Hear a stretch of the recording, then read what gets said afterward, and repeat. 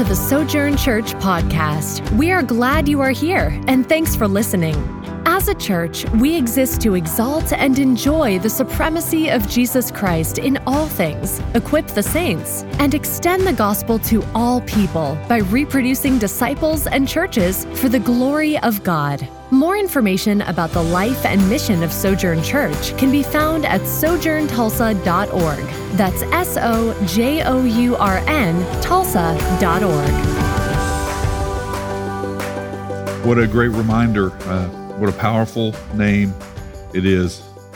We can look around this area and our local surroundings just here and just look around and think, man, God, are you really doing anything here? There's so much brokenness, so much poverty, so much hurt, so much lack of good, so much crime.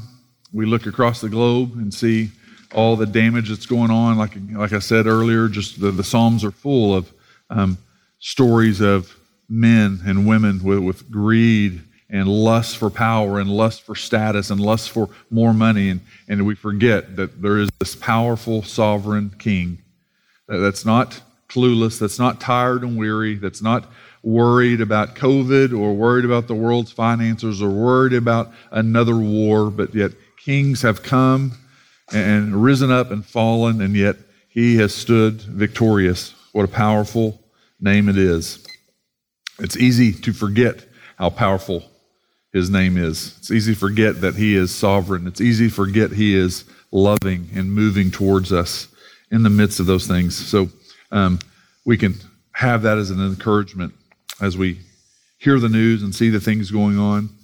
We're going to be in chapter 8 of 2 Corinthians, and I would title this Grace-Driven Generosity. So if you want to turn there in your device, we'll have the different scriptures up there on the screen for you as well. I grew up in the house with Nell and St. Lynch, hard-working, blue-collar workers. Our family value, our family mantra was that hard work was next to godliness. So some of you may have grown up in a house like that where hard work, that was next to godliness, or maybe even equal with godliness. Hard work was equal with godliness. My mom, her biological dad was the town drunk in the small little town that she grew up in. And so he left my grandma and my mom and her brother when my mom was about like 12 or 13. And so every Friday he would get his check from the chair factory, and he wouldn't come home on Friday. He would stay out Friday night and Saturday and sometimes even Sunday, and he would like spend his whole check and wouldn't have anything for them, and then would show up Monday night again after work, and so of course that was pretty rough on my grandma. And so after a number of years, he eventually started cheating on my grandma with the town one night, and so they ended up getting married. So my mom at 14 and a half or 15, she graduated 8th grade and then didn't get to go on to 9th grade and had to leave in 9th grade to go to work at a chair factory. And so over in Fort Smith, Arkansas. And so she learned kind of very early about, life is hard work. It kind of set her off on a path of hard life and hard work. And I'm assuming, you just think through that, she acquired a lot of shame with that. So you may think through your story and feel like, oh man, my family of origin had all kinds of things. Well, that was kind of what she had experienced also. Probably lots of shame that she that generation wasn't real big about talking about those things, and talking about the reality of those things. They kind of just covered it up. And so she was really big about just, working hard. And my dad also.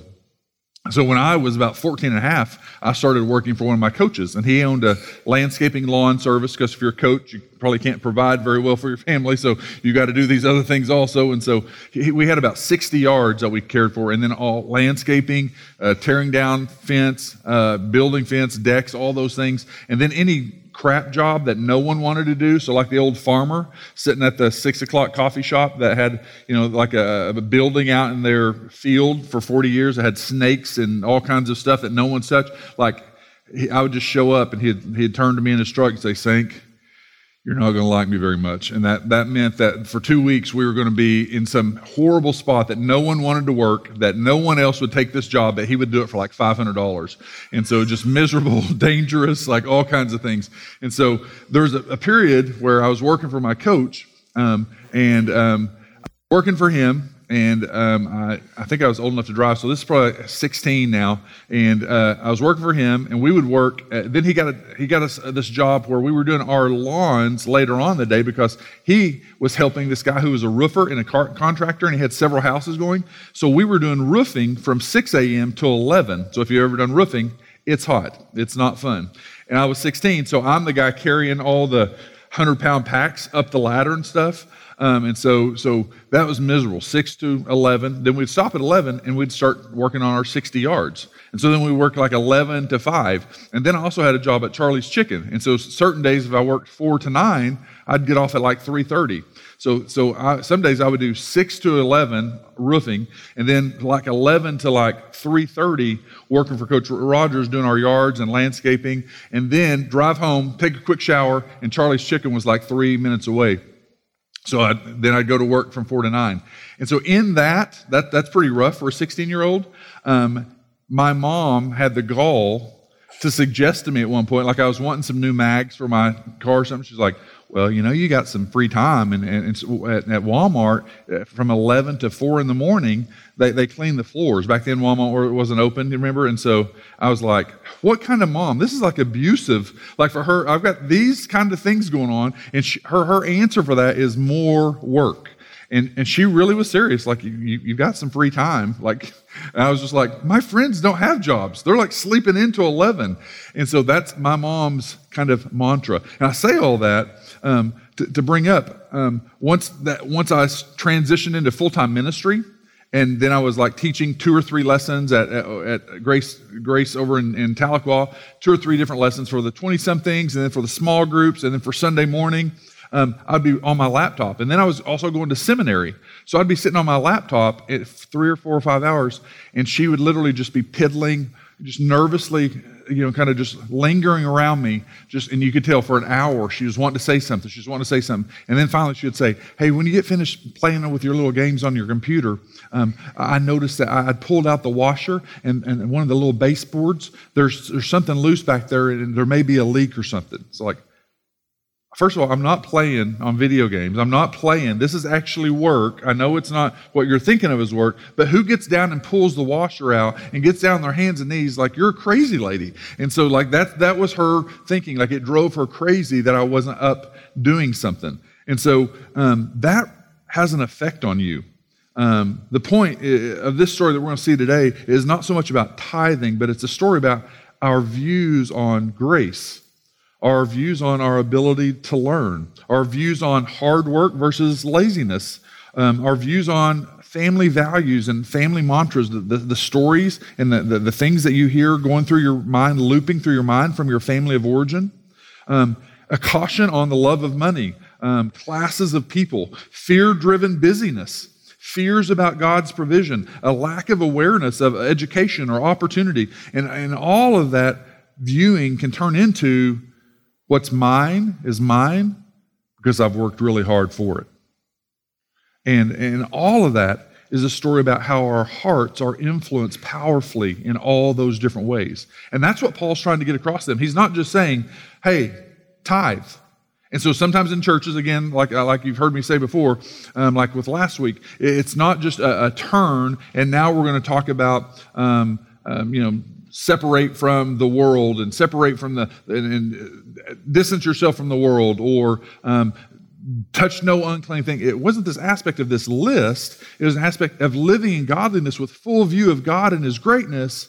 Wouldn't this be the natural way of living? And so Paul's sitting out there not tithing, and where you've been before, maybe this was the turn in chapter 8 where it's just all about money and it's just about tithing. Well, this has to do with tithing, and it has to do with money, and not specifically tithing in the New Testament, but it's much more than money.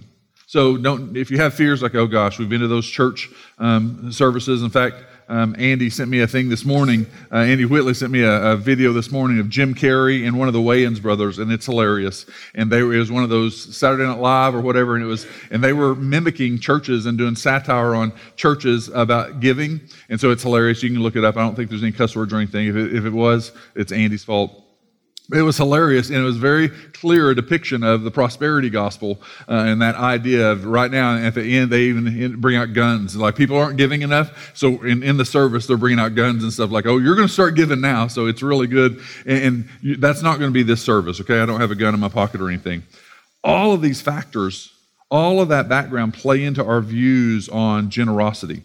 And don't pretend that those don't affect the heart. So think through your family of origin, the way that you grew up. When it comes to where your heart's at on the aspect of understanding the gospel, first of all, giving yourself to the Lord, first of all, and then thinking through how that affects the way that you give of not only your finances, but the way that you give of your time in relationships, the way that you give in serving, the way that you give in your abilities and talents. Serving inside the church. Yeah, you may have this job and this job, but are you using those gifts to serve inside the body also? So after salvation, this ongoing grace, does Jesus have power to change hearts that have been maybe siloed off in certain areas to where just you don't realize it, like you got saved and you're trying to live your list of Christianity, but really there's not transformation happening. And it's because you're not looking back at the gospel. We saw this with the contributing factors of the church in Corinth. So I want to kind of update, because this really plays in now as Paul makes this turn into the chapter 8 of 2 Corinthians, where these are just some reminders of the contributing factors. This was the Corinthian makeup. Remember, Corinth was a booming, prosperous town. It was a port city. And so they were obsessed with status. They had a huge desire for achievement and success. So it's like a city that we've seen, and they start building the Chick-fil-A and the Best Buy, and it used to be the Chili's, and so when those things start happening in an area, it's kind of booming and prospering area. And so there was limitless opportunity in prosperity because it was a port city. Socio-cultural diversity was booming there. And so in the middle of that type of successful, upward mobility-driven city, here's those questions that I want to pose to us each week. How can I be captivated by the Jesus of the cross when I'm obsessed with pride and self-seeking? How can I be captivated by the Jesus of the cross? Like, if he's defining everything for me, can I do that and still be secretly obsessed with selfishness and Sankey's life plan? And now I've got Sankey's life trajectory, and Jesus, your job is now, since I'm with you, for you to come and bless that and make my plan happen. And then the second question, what implications does that truth have on me loving Christ and making him known to others? Am I really ever going to live on the mission of Christ if my life is just categorized off of me pursuing what Sankey wants? And the motifs that we've seen here, Paul's been drawing these out. Weakness is a source of strength that we actually work really hard and strategize to avoid. And suffering is a vehicle God has chosen to display his power and glory. The main ideas today are Paul repeatedly and consistently reverses the honor system or the value system that the Corinthians were continuing to hold on to and esteem. So the bigger press here is not give more money, it's what are you valuing? Has Jesus changed your value system? And so, like I said, we started talking about this idea at the beginning of the service about grace is not just the day you got saved. You're 14 years into your walk with Christ. You're 20 years into your walk with Christ, and you may be still acting like a 1-year-old immature Christian. You may be 15 years into your walk with Christ, but it's not 15 years of maturity. You're still a toddler. You're on year 2 because you're not growing and you're not learning. And it's because you're not gazing back at the gospel. You're not seeing transformative power. I got saved back then, and now I'm just trying to keep this list. Your value system hasn't changed. Just like my family's value system, my family's mantra, the cultural influence around me, we all have that. And Paul's going, that's what's happened to you Corinthians. And he's going to give an example of this Macedonian church and go, they don't have those factors, and they gave out of their weakness. They gave out of their poverty sacrificially. But the bigger issue is not just how much you give, is your whole heart with Christ. So The gospel is supposed to change our value system. Understanding Jesus means viewing people's lives, the people specifically in the church, because Jesus said in John 13, by the love that you have for one another, that's what people are going to see and give glory to the Father. It's viewing people's lives over a focus on self, becoming God-oriented and others-oriented versus self-focused. They, the Corinthians, wanted the security of being in Christ's kingdom while at the same time living for the comforts and ease that this life has to offer. And sadly, in America in 2022, that's a whole mainline 80% of church. That's the whole teaching, is we're trying to change church to where you can put your trust in Jesus, but then live this whole life that you want. And you just put a Christian bumper sticker on the back, or you put a Christian t-shirt on. And so, and in fact, churches want to teach that God's role in your life is that you would be so prosperous and successful. It's your God-ordained ability. So if you'll give more and do more for God, then He's going to give you your trajectory. That's not at all in the gospel. That's not at all what we see in Jesus' life or the disciples' life. It may be that you do have incredible blessing in your life. That doesn't mean that you're disobedient or that you're out of the will of God. We just happen to live in a very comfortable time, but that's not the message of the cross, right? There's a difference in American living, like we've got it really, really good, compared to the story of the cross, that even when we've got it really, really good, we should be thinking of others, and we should be living with this cross-centered focus. So, sadly, all of that is something that Paul's bringing up. This is not just a jumping off time to preach about tithing or giving. It's about money, but it's about much more than money. And Paul wants them to see this connection here, that giving and the sacrificial giving, it's a revealer of deeper heart issues. So he wants them to see the connection between their hearts that understand the gospel, what God has given us in Christ, the depths of that worth. So God giving His Son of immeasurable worth. And if you understand God's sacrificial giving, God's gracious outpouring of that, wouldn't something like you just giving some finances be pretty easy on the list of things? If you understand God giving His priceless Son, wouldn't you think that you having a heart for others would be normal? So this outpouring of grace from God, God's generosity should lead to sacrificial generosity or sacrificial giving. So let's read 2 Corinthians chapter 8. We're going to do 1 through 10.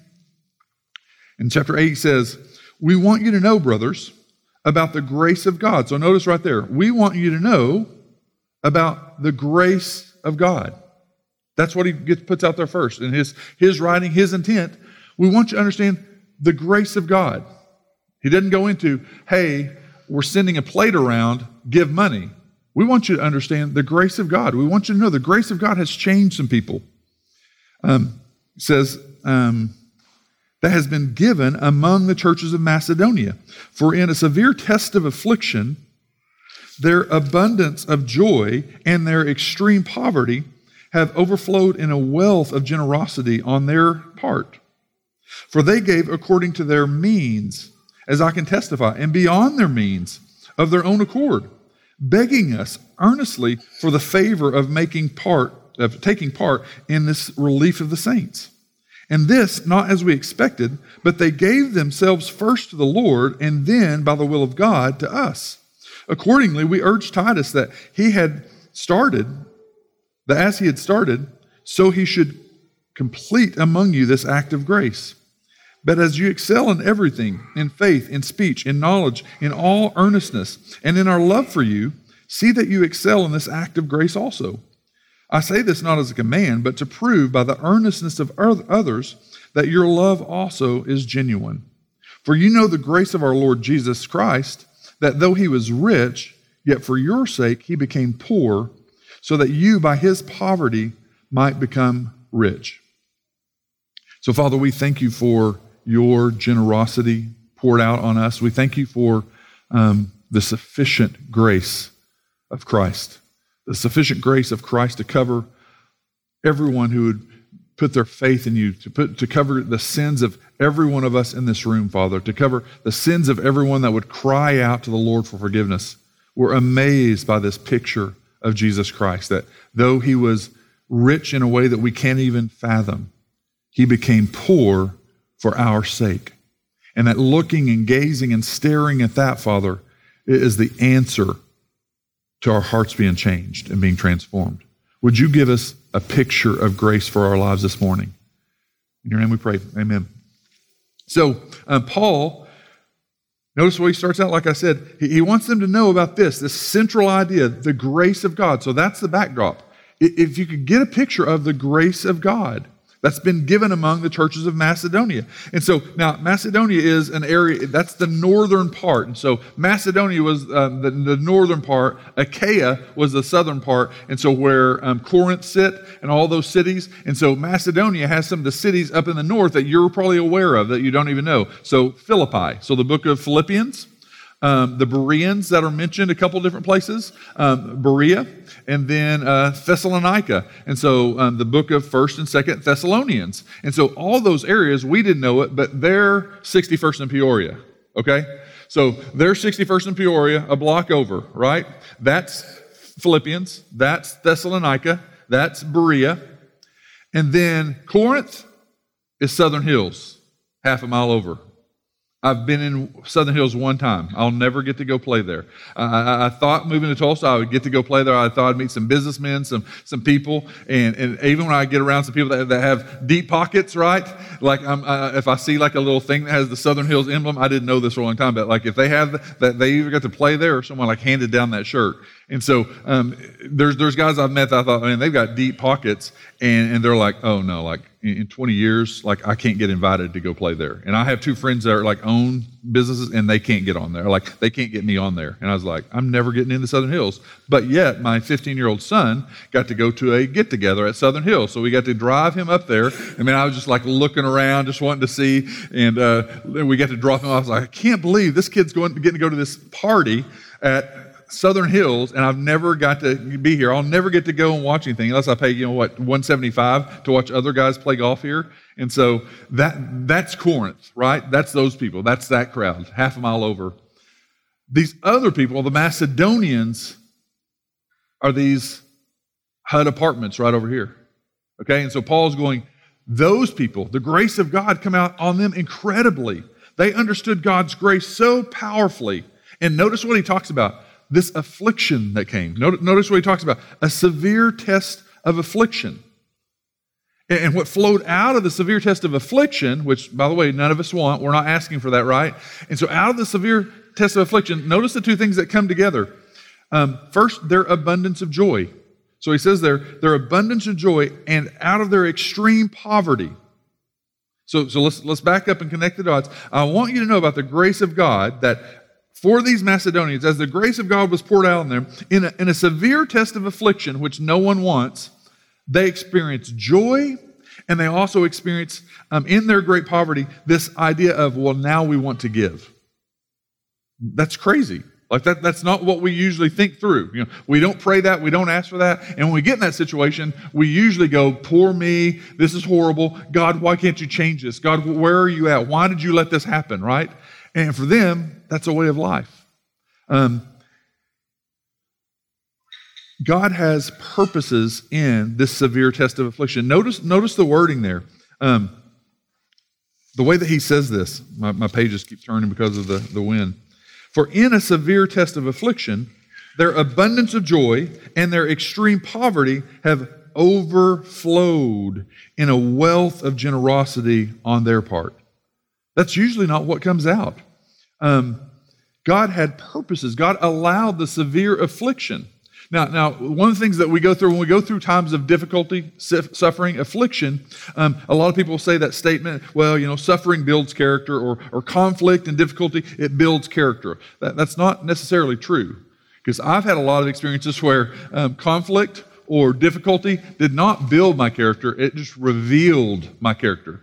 Has anyone been there? Like you throw a fit about something that you really shouldn't have thrown a fit about, and like it just revealed. So it could be something small, and you throw this huge fit. It didn't build your character yet, Maybe after you wipe yourself off and realize that 30 people watched you throw a fit as an adult, then you're like, maybe I need to build some character here. But so just conflict and suffering and difficulty, affliction, it doesn't always just build.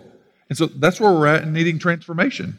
Hey, God, maybe there's some things going on in my life that you've allowed to hit my life, and you're wanting to grow me, and I'm wanting to throw a fit. It's revealing my character. But I see with the Macedonians, and this is what Paul's trying to get the Corinthians to see, hey, the Macedonians in poorness, in poverty, in extreme difficulty, what was revealed? A heart of understanding the gospel. Well, if God was this gracious to us, wouldn't we want to be gracious to other people, even though we have very little? And so it would be a picture of the people over here at 61st and Peoria giving to the people at Southern Hills. It would be that flipped picture. Them giving to them. That's just a completely different value system.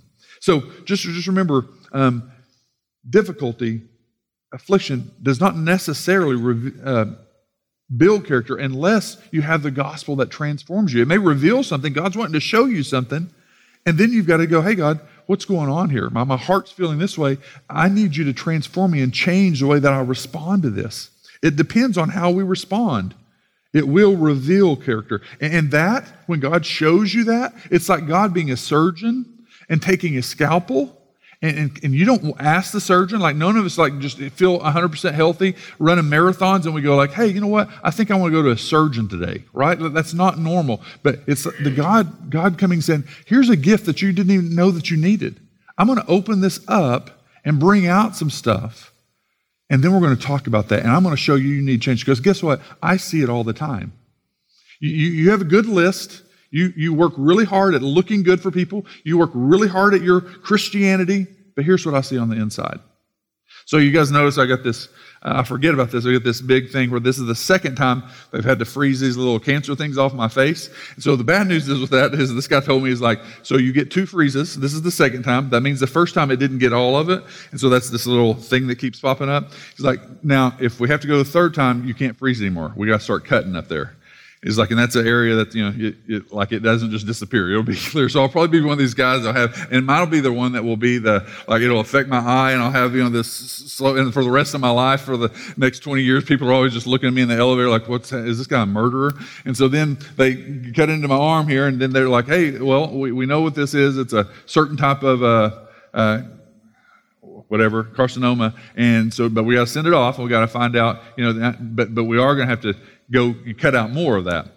So, no one asked for that. No one's saying like, hey, I just want to do this. So I had this thing just won't go away. And so you're just like, okay, I guess I'll just wait this out now. And now they got to do this cutting out. And so I don't know what my arms will look like, because they're like, we're going to have to take this chunk out and put sutures underneath and sutures on the top.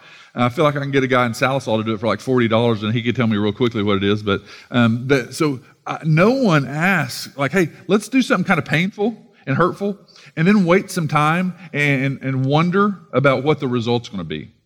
And it may be really good news, or it may be really bad news. And so that's what God does when we go through things like this. And so we're in times of affliction, times of difficulty, like the Macedonians. Paul's going, hey, listen, God is doing this as a gift, Corinthians. Don't you see? Now, in our pride, we don't want to look at that and think, are you saying that they're better than me, or they're responding better? We don't want to look at it that way, because we're really good and we've got everything together, right? But Paul's going, hey, in a loving way, hey, here's something that God's wanting to reveal to you guys. You need to change heart. You need to transform heart. And this situation is a great opportunity for you. It's a gift of grace.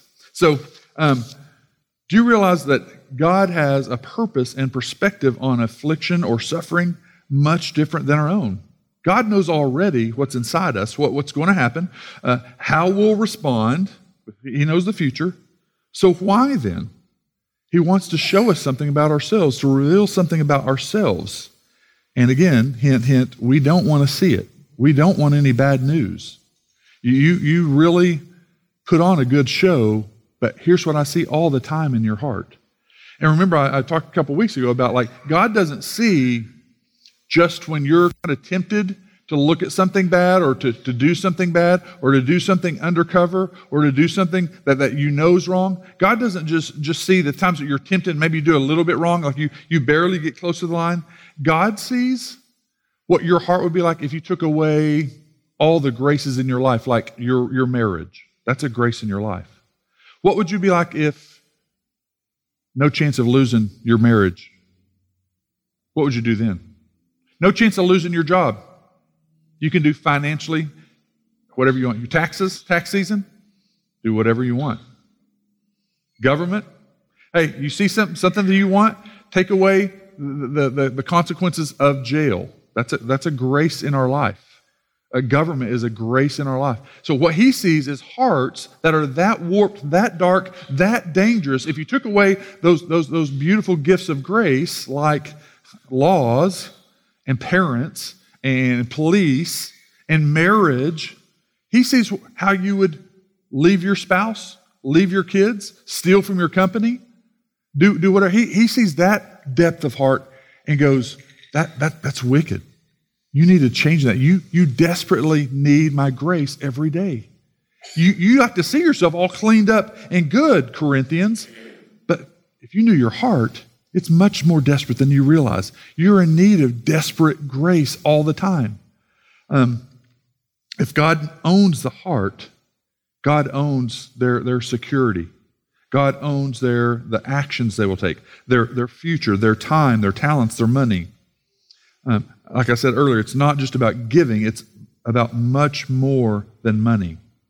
And that flows directly out of them understanding and appreciating being changed by God's sacrificial generosity in the gospel. If you understand, like the Macedonians, they're staring and gazing at what I've poured out to them in the salvation, the eternal salvation they've had, that is what you stare at and gaze at. And if that has changed you, wouldn't you have compassion and want to give? So love, commitment to one another, care is not based on status or income or ethnicity or even place. What is revealed is a heart understanding the very heart of God on matters. The Corinthians, they needed to see the grace that changed the Macedonians was not based on how rich they were. Many times in my life, I've said this, God, if we just had this, it would be completely different. God knows that's not true. Because there's people, if you've been on mission trips, you can go to certain places, they're poor as dust, right? Like they make $2 a week. They spend 2 hours grinding like cornmeal up so that they can have food for their 3 or 4 kids, right? Like that's not a McDonald's drive-through and complaining because they took over 45 seconds. And so the miserable situations, and sometimes they have the greatest joy. It's like, do you not know how easy life is that you're missing out on? How comfort, and they have so much joy. Some people all over the place. Some refugees, like what we're seeing happen with the Ukrainians right now. There's people being displaced, refugees all over the world, and people meet them, and you're just like, what are you so happy about? You got ripped out of your home. Sujan and I went to a place here in town, another church that was having a refugee dinner. And all these people were just joyous and so thankful. And the guy that Sujan and I were talking with, his family, it was literally one of the cases where, hey, I'm getting to go with my paperwork, and here's some of the kids going with us, and the mom had to stay back because the paperwork doesn't work out. Stories like that all the time. Or the mom and the kids get to get on the bus or get to get on the plane, and the husband is left back just in no job, no money, no food, and war people all around. And so when we look at that, man, look at the grace that's been poured out on us. Don't you see that it doesn't matter how rich you are, it doesn't matter how strong you are, it doesn't matter how powerful you are, but instead their attitude of gratitude and joy in what God had done. Jesus brings up this same idea in Luke 21. The widow's offering, remember this? Jesus looked up and saw the rich putting their gifts into the offering box. So Jesus is in church, and he saw a poor widow put in 2 small copper coins. He says, truly, I tell you, this poor widow has put in more than all of them. How offensive would that be if you're one of the top 10 givers? And your amount was like, she could never in a lifetime give what you just gave just one time. And Jesus just slaps you in the face and says, what she just gave is more than all of you. That's a different value system, isn't it? That's different thinking. For they all contributed out of their abundance, but she, out of her poverty, put in all she had to live on. So God's not wishing that this poor widow had managed her life better. And that's what we tend to think sometimes. God's not wishing that she would have married better. She probably married wrong and he wasn't a hard worker. You know what? She didn't have Dave Ramsey's or their Crown Ministries principles on saving and stuff. She should have managed her money better. She should have saved better. She should have thought better. That's not the story. Jesus himself is exalting her, going, that's the kind of heart I want. And we tend to have all these, scenarios that we distinctively classified as well. She probably did this wrong, probably did this. God's going, she understands my heart, a heart that flows in the same rhythms of God's heart. Because of her view of God and her worship of God, she gives almost all that she has. It's easy for most of us to give out of our abundance or to give out of our checking or savings account because, why? It's being replenished. Have you ever given when you have literally nothing? Would you give and sacrifice if it meant that your own life or your own provision could possibly be affected? Would you give out of love if it affects maybe your own safety, your own security as a family? Would you continue to trust God and continue to give and sacrifice your security and your future because God just told you just to keep trusting? Would you do that?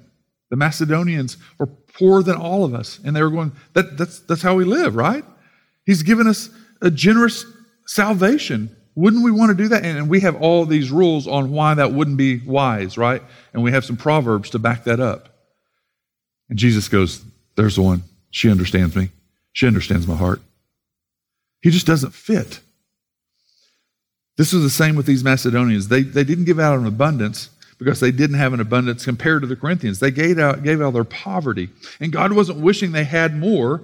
And God definitely wasn't promising them, now I'm going to change your circumstances. Right? That's Tulsa, right? If you do that, then God, 100-fold, He's going to bless you with 100-fold.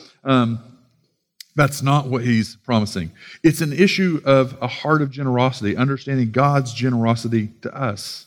And Paul says, this not as we expected, but they gave themselves first to the Lord. So the whole idea is, if God owns this person, you don't have to worry about talking about money all the time. And I do want to just pause just to say, Sojourn Church and the people that come regularly, you have been a phenomenal, unheard of truth of this exactly. So when I sit with other church planters and guys from Seattle or New York or Texas or California, I want to let you guys know, like I hear them talking about, and they're always like, oh man, church planting. I know no one's giving. It's COVID, no one's giving. I was like, man, everyone's giving at our place. I don't get to say that. I just keep my mouth shut. I'm like, man, our people are incredible. So I want to let you know, that's not bragging on you. That's bragging on you. It's bragging on what the Lord has done in you to trust. Because we don't have a lot of people. And God has done an incredible work in your heart, not to make you live for those things, but to make you generous. And I want to tell you, that's a beautiful work. That's a beautiful work. So you notice people criticize me like, hey, you don't talk about money enough. You don't talk about that. Well, I'm going to do it when the scriptures talk about it. And I'm not going to skip over it. But I want to let you know that is a beautiful picture of you understanding the generosity of God. That you give naturally, you give openly. That's a beautiful grace on your life. And don't think that you're great at it now, and because you might not be tempted later on to like, well, I've been giving really good for 10 years, and then all of a sudden, hey, you know what? This new so-and-so vehicle comes out, or this new whatever. So continue in that. Continue in that. If God owns a heart, He owns your security, your actions. Some people's work ethic is a fear of not returning to the poor state they grew up in. So if you grew up in kind of meager upbringing, sometimes I've met guys who they're so driven in work and they're so driven for success, and you get to know their story after 6 months. It was the house they grew up in, what they saw mom and dad. Terrible fear that's driving everything. And it looks really great, but man, there's some issues there. Some people, constant discontent, We've had a couple of friends or a couple of neighbors different times. We had a neighbor one time, I think they went through 7 vehicles in like 3 years. Like all of them brand new, all of them beautiful. Well, I've never had one as nice as one of them. They went through like 7, not because they wrecked them, but like after 4 months, I just want something else. I didn't really like that. And I was like, just settle, pump the brakes a little bit, settle down. It just gets you from A to B. And so they constantly discontent. Or houses, they went from house to house to house to house to house to house. And so you're like, man, what's going on there? Constantly discontent. There's this fear of, man, I'm running as fast as I can away from my background. People that are constant striving for more and more and more. Sometimes there's this competing with family. So my brothers and sisters, they all made it to this level and this level and this status and this job and this status. And I'm here. And sometimes, I've talked to some guys, sadly, a lot of guys in ministry, and it's all this daddy issue, this daddy complex that they never measured up in dad's eyes. So what's driving them as a 40 or a 50 or a 60-year-old man is still because dad didn't tell them good enough and clap good enough for them in the stands, or didn't show up to their game, or they never felt they were going to be good enough. Man, Christ should have changed that, right?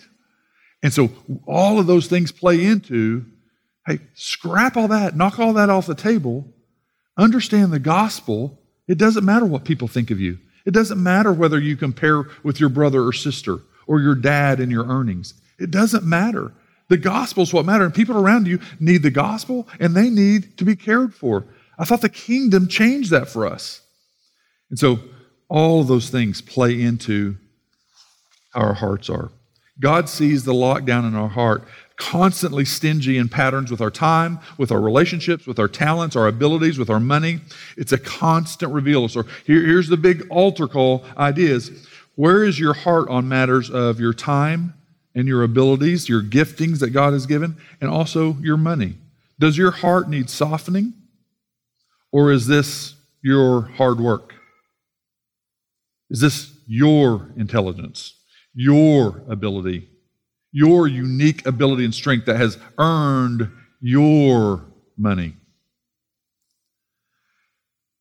He says in 8 and 9, I say this not as a command, but to prove by the earnestness of others that your love also is genuine.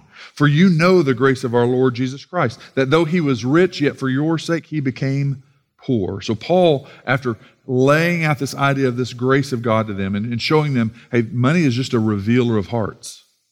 You guys are not handling it very well, Corinthians. These people who are poverty-stricken, they have joy and they're wanting to give. They understand God's heart. And so for you Corinthians, that needs to change. But to prove this, you actually started this work, and a couple of years ago, they had actually started collecting things. And then I think some of the distrust, some people believe that some of the distrust with Paul had caused them to stop the collecting of this giving. So all of this that we're going to find out in chapter 8 and 9 is going back to the church in Jerusalem, the poor in the church of Jerusalem. So that's what the Macedonians are given towards, and that's what he's asking the Corinthians to give towards, to take back to the church in Jerusalem. Paul says, this is a great opportunity to prove that your love also is genuine, like the Macedonians, and you have much more to give. Paul grounds the idea for them to consider this by pointing them back to what? To Jesus. Notice what he grounds it in. Hey, I'm going to challenge you guys to give to this, but the reason you should is not just another list for you to keep. It's because look at Jesus.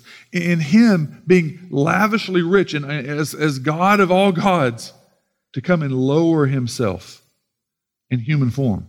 He grounds it in the incarnation. He goes back to Jesus becoming flesh and lowering himself and being poor, not a place to lay his head, not having 5 days worth of food with them. Remember when Jesus tells the disciples, hey, we're going to go out and do some ministry now. You've seen me healing. You've seen me preaching the gospel. You guys are going to do it. Oh man, I can't wait to cast out demons. Can't wait. Hey, no knapsacks, no clothes for tomorrow, no food for tomorrow. How many of us would just be like, no deal. No deal. Like, that's not what I signed up for. And that was his direct message to them. Like, you're going to have to trust in the Lord. And hey, day 3, when you're really starving, hungry, don't do stuff to get attention. Don't rub dirt on your face and look like real poor and just drag yourself. No, walk in with joy. Let people know there's something greater to live for. Don't let self-pity, be what defines you. Let it be joy, because this kingdom is changing you. And so that's what he's saying about the Corinthians. He grounds the idea in the incarnation of Jesus, their model to contemplate. Though he was immeasurably rich, yet for your sake he became poor, so that you, by his poverty, might become rich. It's just a beautiful picture that he brings out. So how would that verse fit if you prescribe to the prosperity gospel? That he became poor. And they might flip it and try to say, well, right there, so we could become rich. It's not speaking of just material wealth. It's not teaching about physical wealth. It's talking about spiritual wealth. So prosperity gospel, verses like this destroy that whole idea. Because Jesus, as our example, shows that this is okay. Now, I want to be careful because some people want to say, oh, well, I'm not part of the prosperity gospel. Well, what about us with holding God to equations? So maybe we would go, no, the prosperity gospel, that's ridiculous. I can't believe people don't see through that. But if I do these things, here's what I expect, God. If I do these things with my children, will you promise when they turn to their teen years that they'll work out really, really good and be godly? If I do these things, if I give in the church, will you let my business or my work prosper, God? Hey, if I do these things, I'm very diligent and I care for others and disciple others, will you make sure that my kids, when they get to college, they're going to be discipled well? Will you make sure that if we do these things, that you'll do these things? God doesn't play that game. It's not an equation. How's that working for the Ukrainians? How's that working for believers all over the world who are in incredible suffering? How does that work for martyrs? How does that work in your life? So you may not believe the prosperity gospel, but sometimes we actually are holding God to equations that he's not obligated. Do we have a theological category for the reality that Jesus fit more with maybe the foot peddlers over here at 61st and Peoria than he would in our circles? Would that disturb us a little bit? Would that mess with us a little bit? Hey, let's get all the chairs picked up. Let's get all the stuff put away. Let's go. Hey, Jesus, you want to go with us? We're going down to Casa Tequila. No, I've got some guys I'm meeting over here at the Super Saver. You're just going to stand out in the cold? Maybe. That's the powerful thing Paul's pointing to. Jesus became poor, lowering himself to a poor state. So it's a new value system. What he's trying to get across is this new value system of grace, of the kingdom. Love, compassion, and serving, not pride, self-preservation, and being served. Do you love being served efficiently, conveniently? Yeah. Do we love self-preservation? Yeah. Do we love the feeling of pride? Yeah. And Jesus is going, I come for just a flipped value than that. How weird would it be? How weird would Jesus be if he were in your circle of acquaintances? He doesn't fit with our thinking. He doesn't fit with our value system. He doesn't fit with our ideas of security and future and life. We think hard work and earning are two of God's highest values for us. How powerfully efficient we can manage our intelligence and our giftedness for success. If we're not careful, that's what we're laying out is, well, God's given me this ability. God's given me these talents. God's given me this intelligence. I can do these things, earn all this, and see how I can help the kingdom. Doesn't need your money. Doesn't need your money. He wants your heart.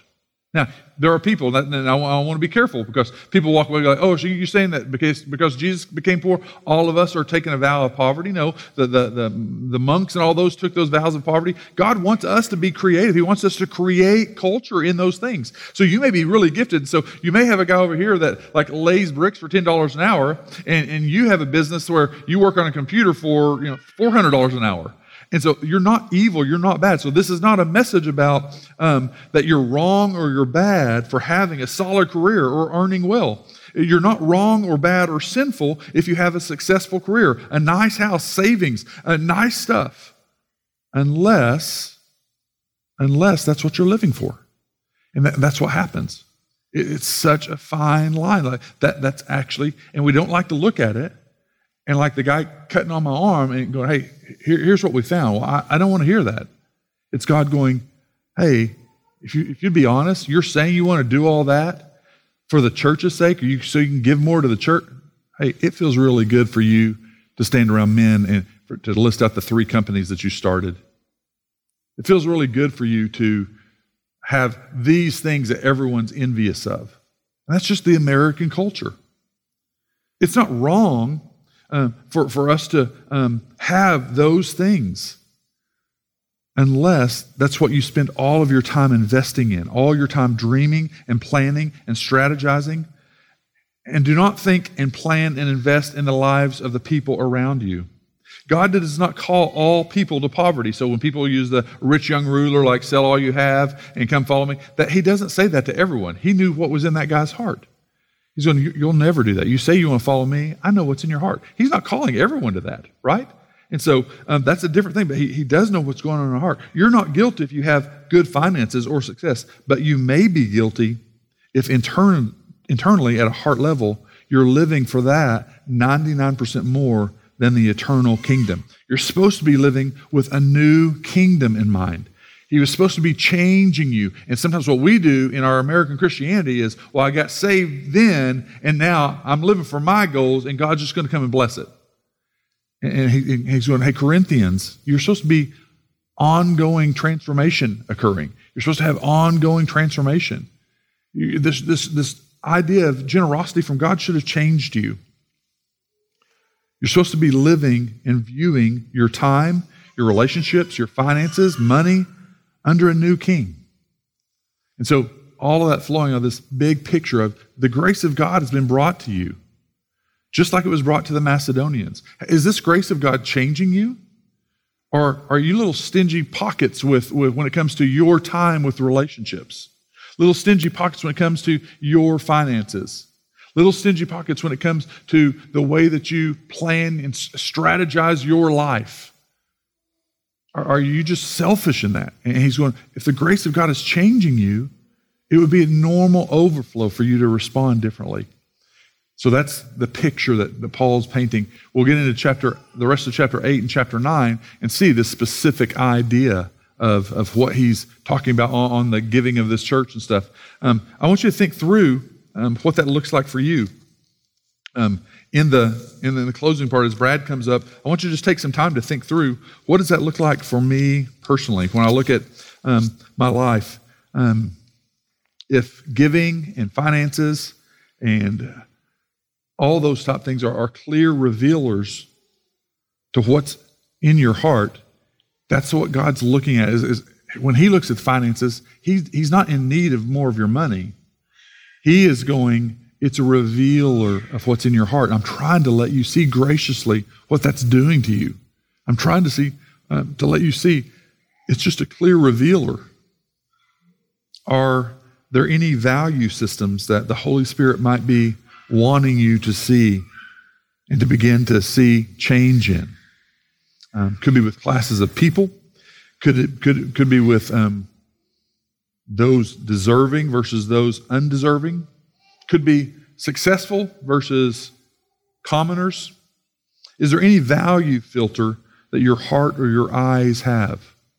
And are you actually looking at things through the gospel lens and wanting transformation that happens that way? Again, we could have made this a sermon just on, hey, we're a church plant, we need lots more money, everyone should dig deeper. And that's not the point of this message. It's Paul going, hey, God loves you so much that he's given this much. What's your response in that? And you need to be aware of some things, the way that you view things. So let me pray. I'll give you some time to respond as we sing, and then we'll participate in the Lord's Supper.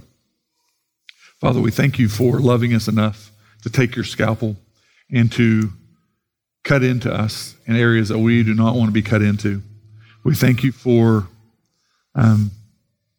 the grace that you do that with. You don't come angry at us, even though we could have been stockpiling our time, stockpiling our relationships, stockpiling our money, and yet week after week, month after month, year after year, you've been gracious, slow to anger, steadfast in your love with us.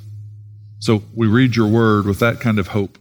that you can change us, that you can help us to see. Father, would you make us like the Macedonians wherever we're at, giving out of our great abundance of wealth or our middle abundance of wealth or our lack of abundance, that it doesn't matter what status or what level, but that we would have a heart understanding the gospel. Thank you that you give us these reminders that finances and money and stuff are great revealers about our hearts. We thank you that you give us the chance to repent, to confess that to you. Holy Spirit, would you do a work in us? Because there are people at Southern Hills and at Peoria and 61st that need the gospel of Christ. There's people all around our workplaces, our neighborhoods that need the gospel of Christ. Would you create in us a desire to see people's lives changed by the gospel? Through doing this work. In your name we pray. Amen.